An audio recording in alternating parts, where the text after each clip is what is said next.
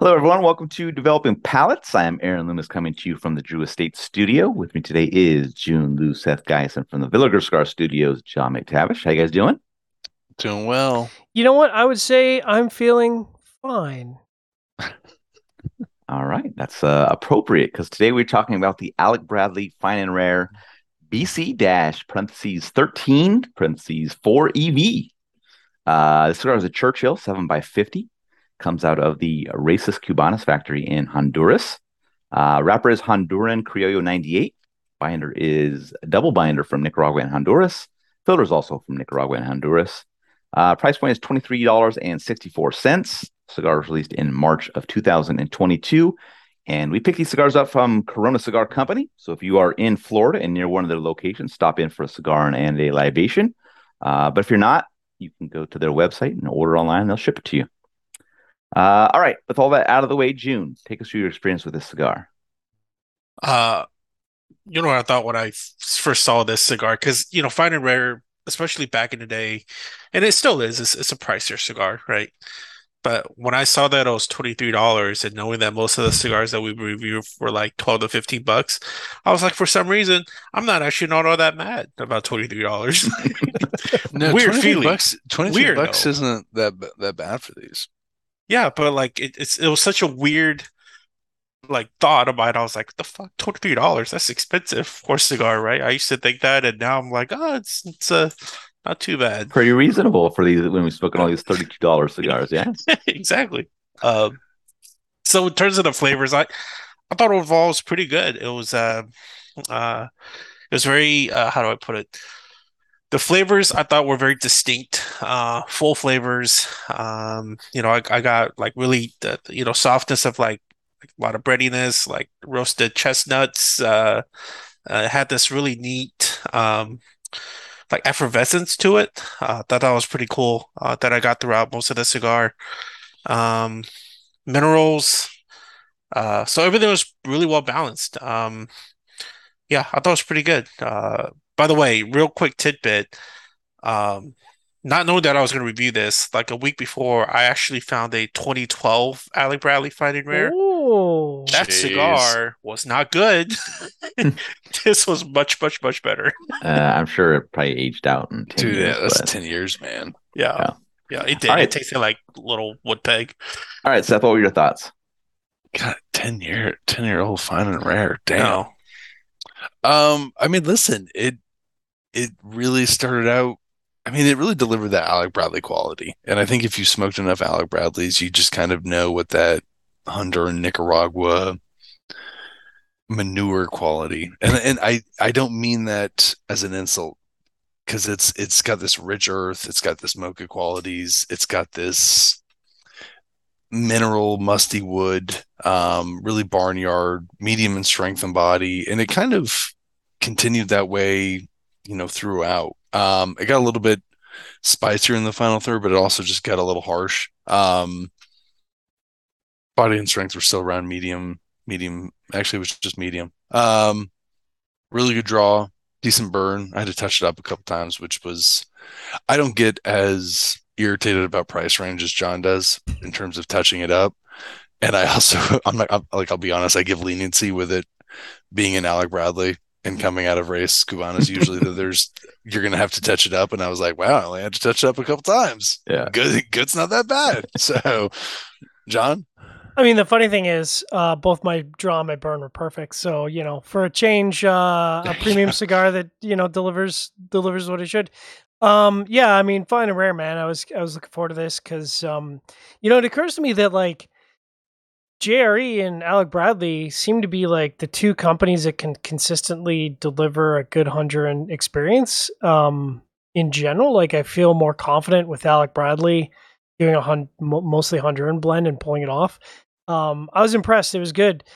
The first third kind of sweet baking spices, light wood, chocolate, as everyone's kind of alluded to, there's this sort of musty. It's hard to describe. It's a particular flavor profile that you get out of Honduran tobacco, especially out of a lot of Alec Bradley fine and rares. It's like a musty barnyard aged flavor combination, and it's nice. It's different. It's unusual, but it comes with that territory.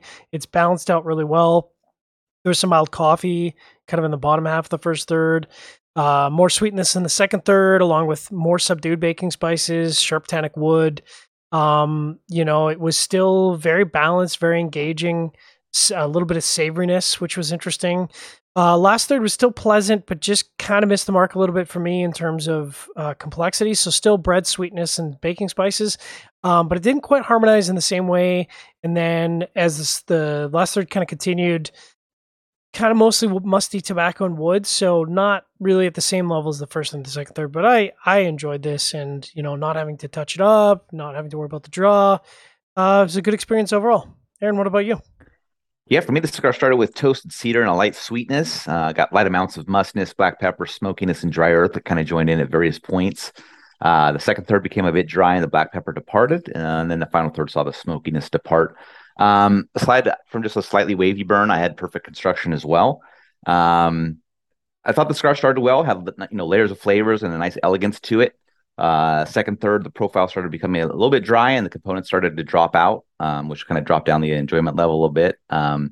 But I just didn't see this as a cigar I'd come back to. I didn't enjoy it quite as much as you guys did, but with the price point, it's just still not, doesn't show enough value for me to want to return to it. But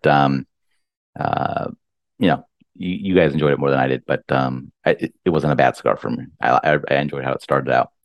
All right, getting into the scores, start at the top with John at 6.82. June gave it a 6.62. Seth gave it a 6.47. I gave it a 6 even. So, John, how'd that 6.82 match up for you? Yeah, matched up well. Now, if you do factor in the price point, yeah, shelling out $24. To me, I would probably have to have a cigar over 7 points, I think, to shell out $24. But the flavor profile matches up well. And the one question I have as you guys go through, I noticed some of you marked your pre-light, not that it counts for anything, but some of you marked your pre-light as very good, and I'm curious why. Like, I'm curious what criteria was, because to me, I thought it was a good pre-light. It has a nice band, but there's no secondary band, there's no artisanal complications. It doesn't come in any fancy packaging. So, like, to me, there's nothing about the pre-light experience that moves it above good. So I'm curious. Right. We'll save that part for after the score. All right, cool beans. We'll hit that. Yeah. All right, June 6.62. It's a good score. I smoked it again. It's definitely worthy to. So how like unlike most really high price cigars, like let's say I don't know, $23 and up. Most of the time I will say, hey, don't buy it, right? But something like this, I actually would say, hey, if you're at a B&M, you want to have a little something that's like that, it's not your everyday cigar, I would recommend you pick one of these up and try, because I do think the flavors match to a good experience, and paying that little bit of premium is worth it. All right, Seth, 6.47. Yeah, I mean, it's not my favorite of the fine and rares. I think it's a good stick. It's a decent profile. The price is high on it. If you're looking at price, you have other Alec Bradley options. There's some other Alec Bradleys I'd go to. However, there's other Alec Bradleys that I picked this up over as well. So I know Magic Toast does really well with some people, but I'd smoke this over Magic Toast. So yeah, there you go. Who knows? My 6 even matches up well. That was above average flavor profile. I had really good construction, so it got it to that 6 mark, but it wasn't like, it didn't go past that first third for me, and I need that to be able to be something I'm going to come back to. So just wasn't to be for me. All right, so John's basically calling out Seth and I for saying that pre-light was very good. So I don't know, Seth, if you want to go first, or I'll go first, or however you want to do it. But I have no problem explaining defend yourself. My reasoning here. Defend myself on pre-light. Listen, yeah.